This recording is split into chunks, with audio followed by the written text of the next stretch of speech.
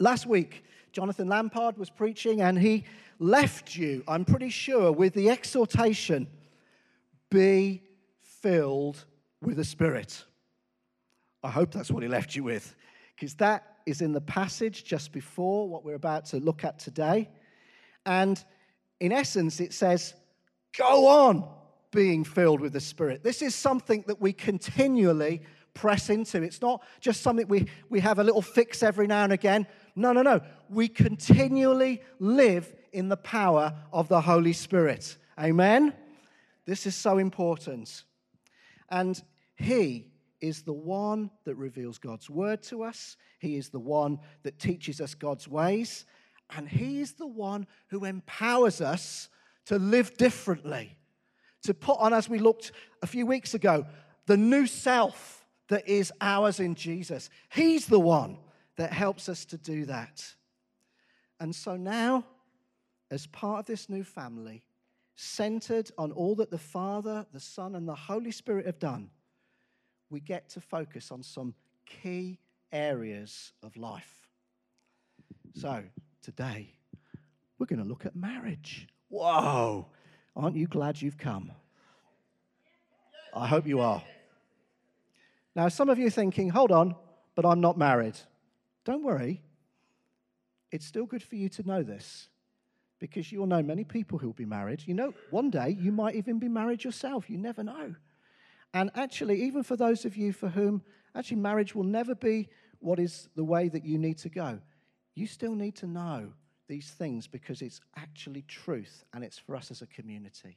So we're going to be looking at that today. Next week, Rich and Jess are going to be looking at children and parents. And then the week after that, we've got the wonderful privilege of looking at work, about what it means to be employers and employees, all that wonderful stuff. So we hope it's going to be really practical for you. Now, the passage we're about to look at is probably one of the most contentious and probably least loved passages in the Bible. How many of you have got Ephesians 5:21-33 on your fridge?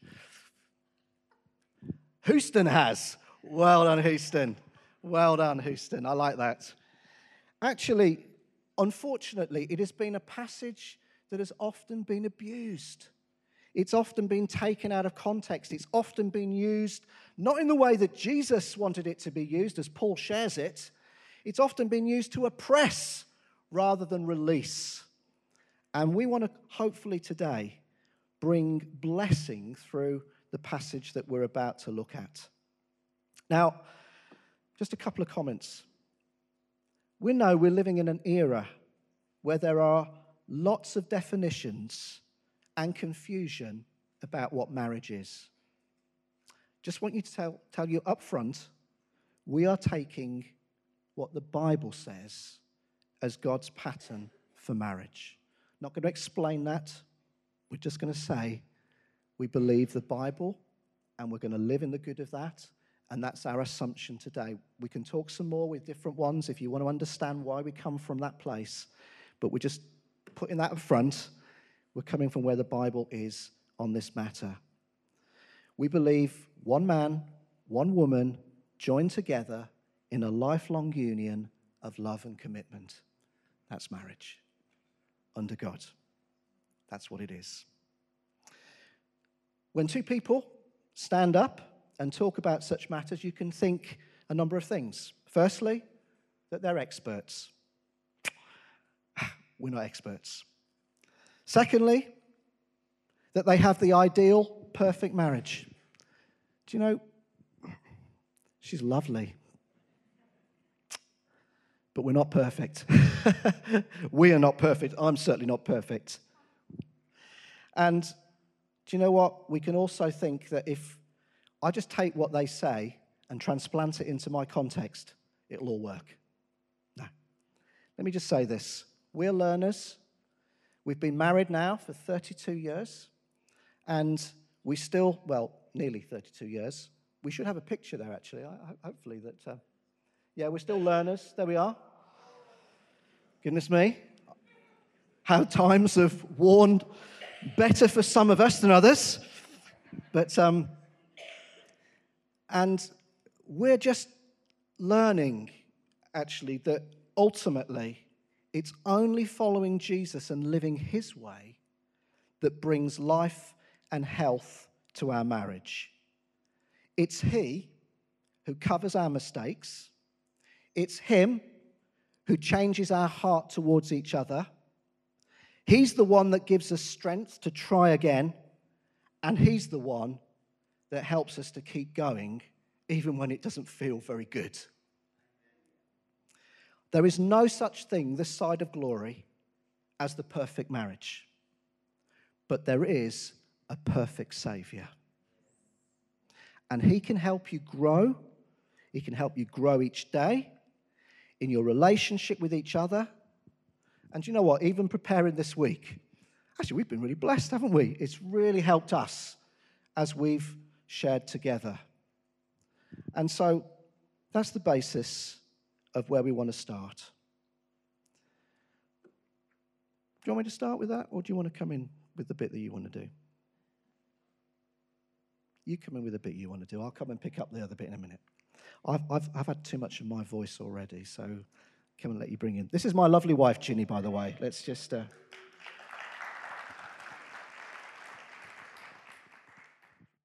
Right, so we're just going to read the first part of what it says in Ephesians 5, starting at verse 21. And it says, "Submit to one another out of reverence for Christ. Wives, submit yourselves to your husbands as you do to the Lord. For the husband is the head of the wife, as Christ is head of the church, his body, of which he is the Saviour. Now, as the church submits to Christ, so also wives should submit to their husbands in everything." There's a little picture of what you might have in your head when you think about submission. Maybe a few things like that. But actually, that isn't really what submission means in this sense in the Bible. And the key is in the text. Wives, submit yourself to your husbands as to the Lord. So in thinking about this, what I've been thinking is, as a wife, or as a would-be wife, we need to start by asking, what is our submission to God like? We need to take time to nurture our relationship with God first. I know that when I'm not actively pursuing loving Jesus first and seeking to live in the power of the Holy Spirit, my default is to start living in my own strength. When I start living in my own strength, I am prone to frustration, worry, trying to work things out in my own thinking and my own doing. I'm guessing that resonates for quite a few of us. Almost imperceptibly, my focus shifts from living to honour and please Father to me and my needs and how I think things should be done. And we almost don't spot it. Ultimately, I start to take control. And unsurprisingly then, maybe my relationship with Richard is not quite what it should be. Because what I've kind of done is, in this situation where it's God first, marriage second, I've kind of shifted it all round. I've shifted it all round and I put me somewhere in the middle rather than God first, marriage second. In the Bible, there are several examples of where wives didn't get the relationship with Father first. Just as a few examples, we have Eve in Genesis chapter 3, who listens to the serpent who says to her, "Did God really say?" And that's all about authority, God's authority, questioning God's authority over her life with Adam. We have Rebecca in Genesis chapter 27. She favoured her son over obedience to her husband. And it's easy for us to do that, to actually put our children in place of our husbands. In Acts 5 in the New Testament, Sapphira colludes with Ananias to seek to deceive God and the church over money. We can put money, career, home, possessions, shoes, holidays in place of God. So what should our submission to God mean that it looks like? Well, I came up with these 4 things. Not earth-breaking, not original, but hopefully helpful. First of all, to delight in him, to be a worshipper, first and foremost, to worship God, to honor God through acts of service, to rejoice in his love for me, so be secure in my identity as a child of God first, and to admit that I need him, to be humble, okay? It's choices. It's all about choices, and those choices are really good for us, really, really good for us. Amazingly, Richard tells me, he's not listening at the moment, so it's fine, that one of the things that attracted him to me was evidence of my love and commitment to Jesus. And I want to make sure that it stays that way. That when he looks at me, what he sees is somebody who is Jesus first, worshipping first. So I have to cultivate my relationship with Jesus, empowered by the Holy Spirit and submitting to the Father's authority in my life. So Paul gives us this instruction to learn to submit to our husbands. And I do say it is learn to submit to your husbands, and it is an instruction. What I'm about to say is going to be a bit shooting from the hip because we haven't got a lot of time. So it's going to be quite direct. But I hope it will give you things to go away and have a think about. It's also quite a challenge because verse 24 says to us, in everything, not just in the bits we want or when we feel like it. And in verse 33, later it talks about respecting our husbands too. So there's quite a lot there to have a think about. But I want to say to you, it's not about feelings, actually. It's about decisions. It's about choices. It goes way beyond what I feel on any given day. So the first way we can submit to our husbands, unsurprisingly, is to love him. Love is choice. I choose to love Richard. Most of the time, it's easy. But sometimes I don't like what he does, or what he says, or how he makes me feel, or an attitude he has, but I choose to love him anyway. It's also my choice, with God's help, not to love anyone else other than God before or instead of him. That is my choice. If you have ever been to a wedding service that Richard has conducted, you will know that Richard often says he's going to ask the couple getting married to do something really strange. That is to love somebody else more than they love each other. And I love the fact that Richard loves Jesus more than he loves me. For me, that is really important. Please note, I said that Richard loves Jesus more than he loves me. Sorry, not that he loves the church or his ministry, his trips to Uganda and Malawi, not those things, that he loves Jesus more than he loves me. I love being with him. I love doing things with him. But that's not to say that I can't and don't do things on my own. Many of you know that I work full-time. I have quite a responsible job.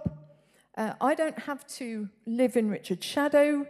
I don't have to live in his pocket.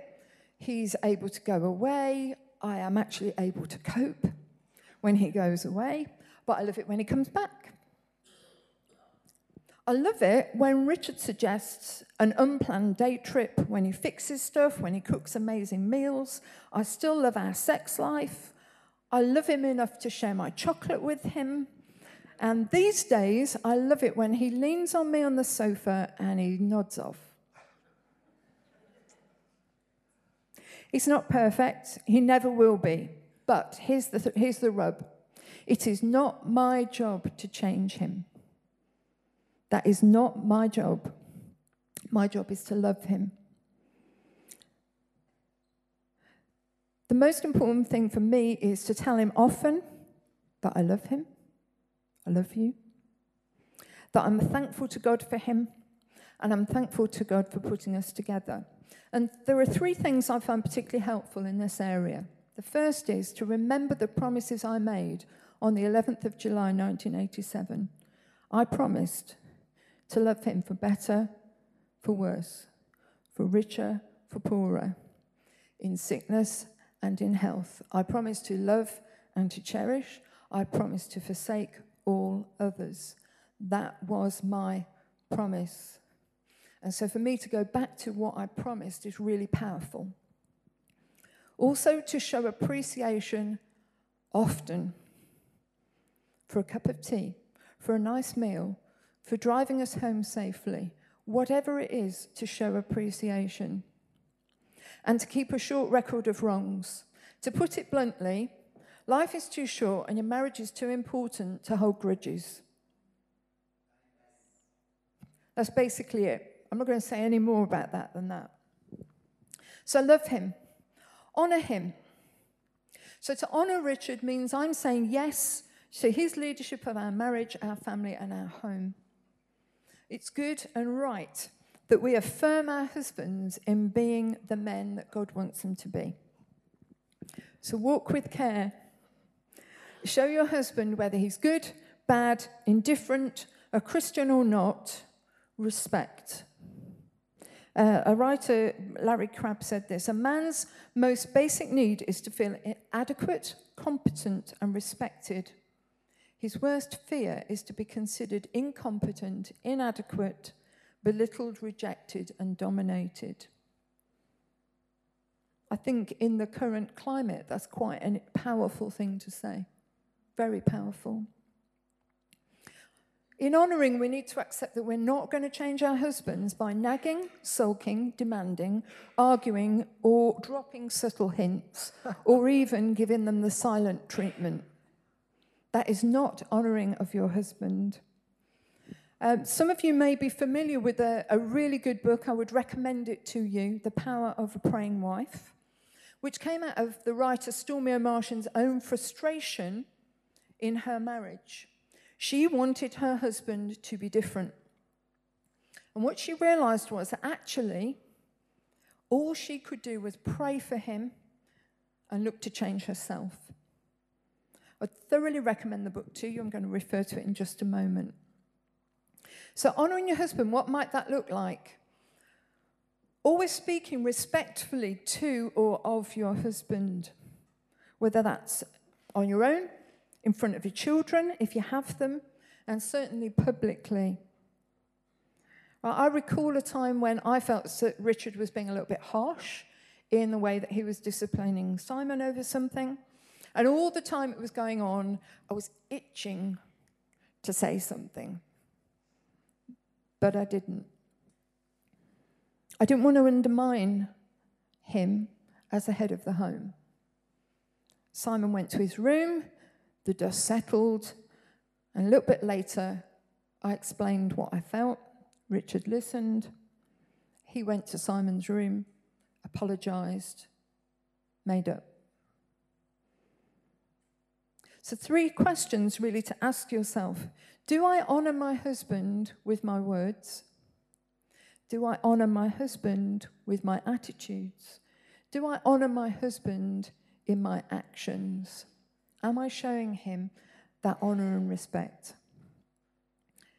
So thirdly, to help him. God's plan was and still is that we are our husband's helper. Genesis 2:18 said, the Lord God said, it is not good for man to be alone. Very good. I will make a helper suitable for him. Nothing else that God had made did the job, so he made woman. Right? Nothing else that he had made did the job, so he made woman. My husband needs help. Definitely. More specifically, he needs my help. And I like helping, and quite a lot of wives, I think, do. What your husband needs as help will be different. For Richard, it includes giving him time, space, and opportunity to externally process, because he likes to talk things through. Taking care of certain things at home so that he doesn't have to worry about them. Laundry, bills, letters, admin, dealing with birthdays, anniversaries, Christmas, lots of things to do with the children when they were growing up. I got it made, haven't I, guys? Come on. Making copious amounts of tea when he's preparing sermons, doing his PowerPoint slides for him, and basically encouraging him. So one time a few years ago, Richard was quite low, quite anxious. I didn't really know what to do or say. I went back to reading The Power of Praying Wife. And I started praying the prayers in there for him. Really helpful when you don't know what to pray, that there's some words there that you can pray and feel the power of them. And God led me to realize that one of the things I could do was to start leaving little messages and Bible verses in his lunchbox, under his aftershave bottle, all in little places where he would find them randomly during the day. And I knew that he would find them, and I would keep praying. And I know they worked, and I'll tell you how I know they worked, because he's still got some of them, these little scraps of paper. So Proverbs 31 gives us a really helpful guidelines of how we can help our husbands as wives of noble character. We can look after the food, the estate, clothing, furnishings, the moral education of the household. And that this wife, we need to realize, she worked really hard and had her own clothes-making business. This is the modern woman in Proverbs, okay? So it's not exclusive or prescriptive. In our house, you will know that Richard is the chief chef, and he's very, very good at it. So it's all about working out what works for you. Being a suitable helper means I will compliment him, he will compliment me. We're shaped into pieces of a jigsaw that fit together. Right? It's about releasing him to do his work. And I am, as Proverbs 31:12 says, to bring him good, not harm, all the days of my life. So maybe it's timely to ask you, how are you helping your husband at the moment? I'll leave that with you.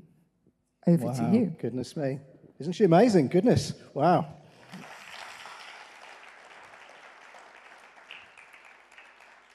I realise that there's thousands of questions that you're going to have, and that's fine. We're happy to talk afterwards.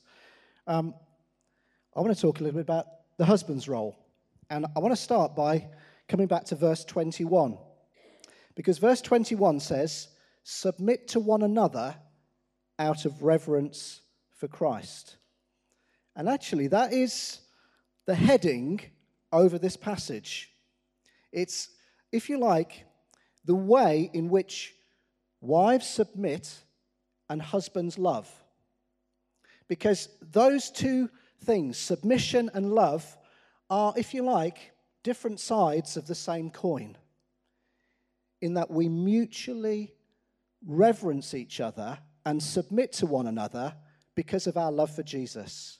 That's what this is about. I just want to say something about the word submission. It's not a popular word in our culture, is it? Submission is a boo word. It really is. No one likes to think that they are submitting. But you know, in the Bible, submission is never imposed by another onto an individual. It's always freely offered as a choice and a response. That's really important. So no one is calling anybody, "You must submit to me." No. We get to do this. We have the choice to respond out of reverence for Christ. Secondly, it's always in the context of a community of submission. It's mutual submission one to each other. Even here, wifely submission is in the context of husbands sacrificing themselves for their wives in love.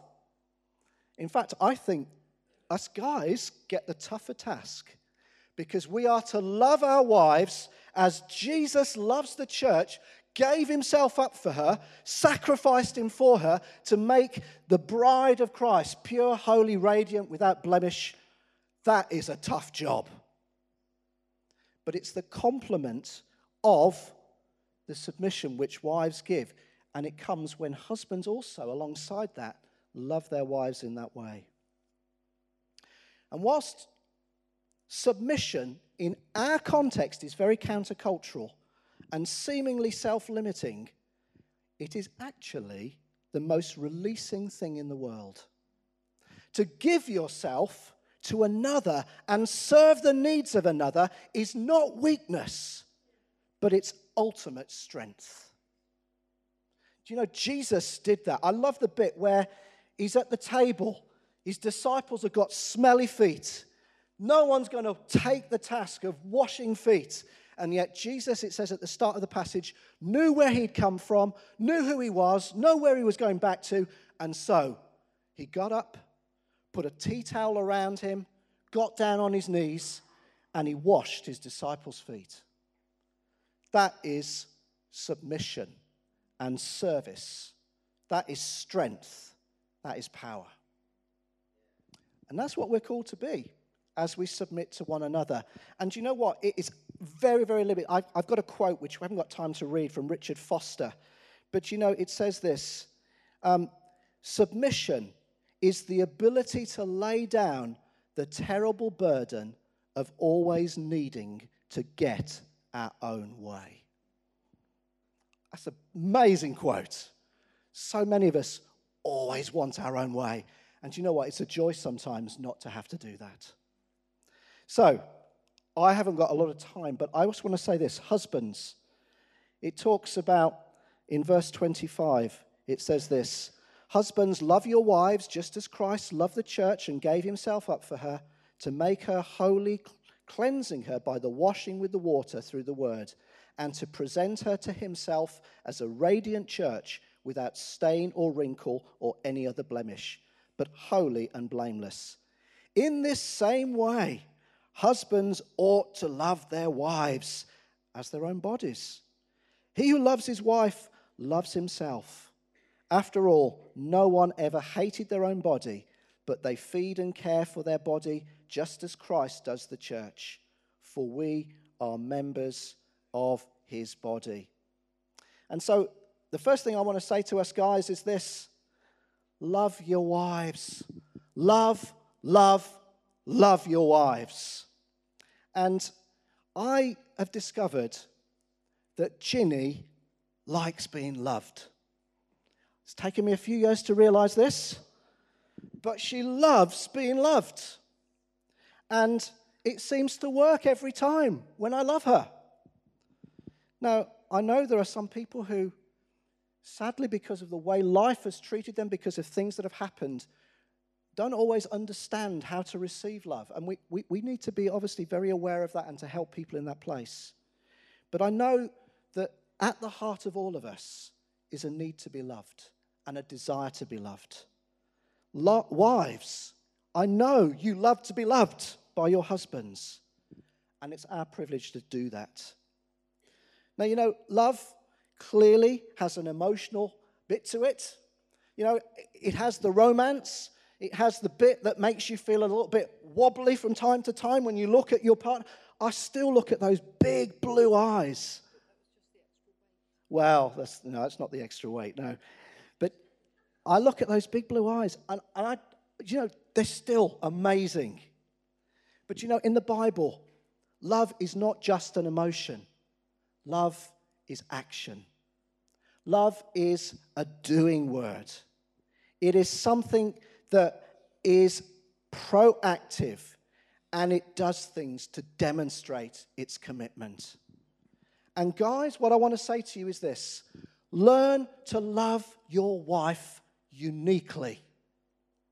You need to find out about her. What makes her tick? You need to find out the things that make her feel special, the things that make her feel appreciated. And each wife, each one is unique. I have a very low-maintenance wife. What do I mean by that? I don't have to buy her loads of presents. Cooking her a meal and chocolates does the job. Some of you have got a tougher task. Some really appreciate, obviously, the thought and the time taken in buying presents. Look, whatever it is, there are languages of love that we can all find out about each other. And I want to encourage you as husbands to uniquely find that out And, from time to time, it's really good to ask these questions. What are the things that I do as a husband that makes you feel loved and secure? At the same time, what are the things that I do that make you feel, actually, that you're not loved, that you're not taken, as it were, and appreciated for who you are? I want to encourage you, have some serious conversations around those questions. Secondly, alongside love, and there's so much more I could have said about that, the second thing I want to encourage you to do is to keep pursuing your wife. Do you know what? We spend so much of our days before we get married always pursuing and going after our fiancé or girlfriend or whatever we call each other. And then when we get married, it's almost as if sometimes that can slow down. But I want to encourage you, keep pursuing after your wife. When you read about Jesus, he's always on the front foot when he's going for the church. He's not passive. He's not backing off. He is the one that takes the initiative. He is the one that goes out of his way to pursue his bride, the church. And we are to do the same as men of God. When things are not right in our marriage, whose responsibility is it to take the initiative in putting it right? It's ours, guys. We need to be the ones that are the first to say, look, I know it hasn't been great recently. I am sorry. I want to make sure now that we're taking steps to put this right. If there's things that are not working, it's my responsibility to get alongside and say, right, come on, we're going to take initiative here to get this right. You see, Jesus didn't say to us, the church, well, do you know what? You sinned, you messed up, you sorted out. He didn't say that.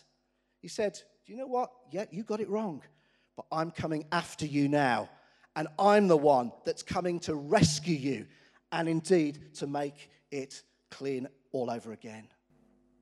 We're to be like Jesus, guys. And that means that we're the first to say sorry. We're the first to repent. We're the first to make sure that we are taking responsibility for our families. Pursuing means that we are not passive. One of the biggest challenges, I think, in marriage is that so many men are passive. Do you know what? We're all guilty of that from time to time.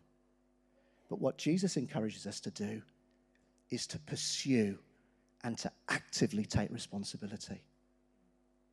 And the final thing I want to say, because we are pretty much out of time, is we are to pastor or shepherd our wives.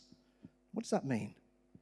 It means that we are to be the ones that look after, that, if you like, take responsibility again for making sure that our wives and our families are growing in the ways of the Lord. Jesus went out of his way to make the church beautiful, radiant, and holy. And we, as guys in our marriages, get the privilege of leading our families to Jesus. We need to be the ones that when our wives look at us, we're on the front foot with Jesus. Women love to follow men who are following Jesus. Just as I said, or Ginny said, that I was attracted to the way that Ginny followed Jesus, that was such an attraction for me. It's true the other direction. Women love to see men who are passionately after Jesus. And we get the privilege of leading in that place in our families. And so we do need to take responsibility for how do our children get taught the Bible? We might not do it all ourselves, but how does that happen? We take responsibility in our families. How do we pray as families? We may not do it all ourselves, but how do we take responsibility in our family situation for prayer and the things that we know are true as Christians to be at the foundation? Guys, it's our job. We take that. we get the privilege of that.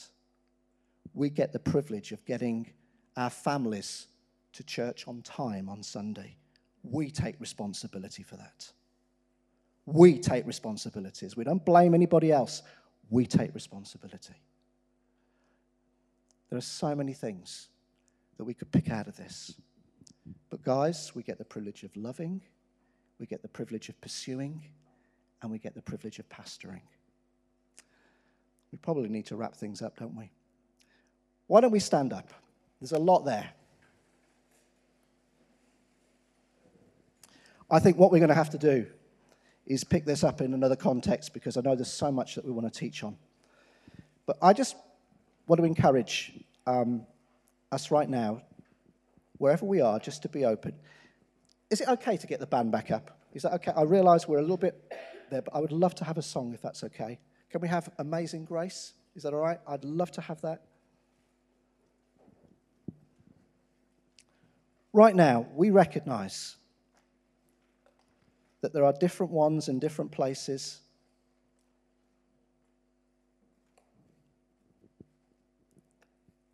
We recognise that without the grace of God, so much of this is just kind of rules and regulations. Without the relationship of Jesus, it doesn't actually change the heart. But what I want to do right now is if you're a married couple here today, or you're in the process of getting married, maybe you're in a relationship right now, just would like you to hold hands with the person that you're married to. I hope it's the right person.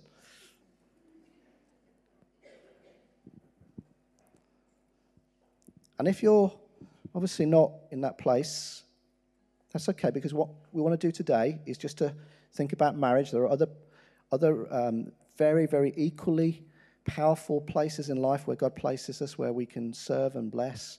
But we just love you to bless marriages today. If you're single, you're here today, and you're not in that place, we just want you to bless those around you. So just put your hands out to those who are married and those who are standing before you. And in the name of Jesus right now, we pray strength into every marriage in this room. Lord Jesus, we thank you that out of all that you have done for us, all the spiritual blessings that you have won for us, we get to build rock-solid marriages on you. And I pray right now for your grace to be released in power into every marriage represented in this room. Lord, where there is pain and hurt right now, I pray for your grace to heal and restore. I pray for those principles, Lord Jesus, not just to be cold, heartless things to do, but they would come alive in the Spirit, that the Holy Spirit would release grace into every broken place. I want to pray right now over every marriage that is struggling, that the Lord would restore the years that the locusts have eaten. I want to pray, Lord Jesus, that where there is tension and discord, that you would bring your harmony and your peace and your breakthrough. And I pray right now that there would be a surge of your Spirit releasing love and power and joy and peace into every relationship in this room.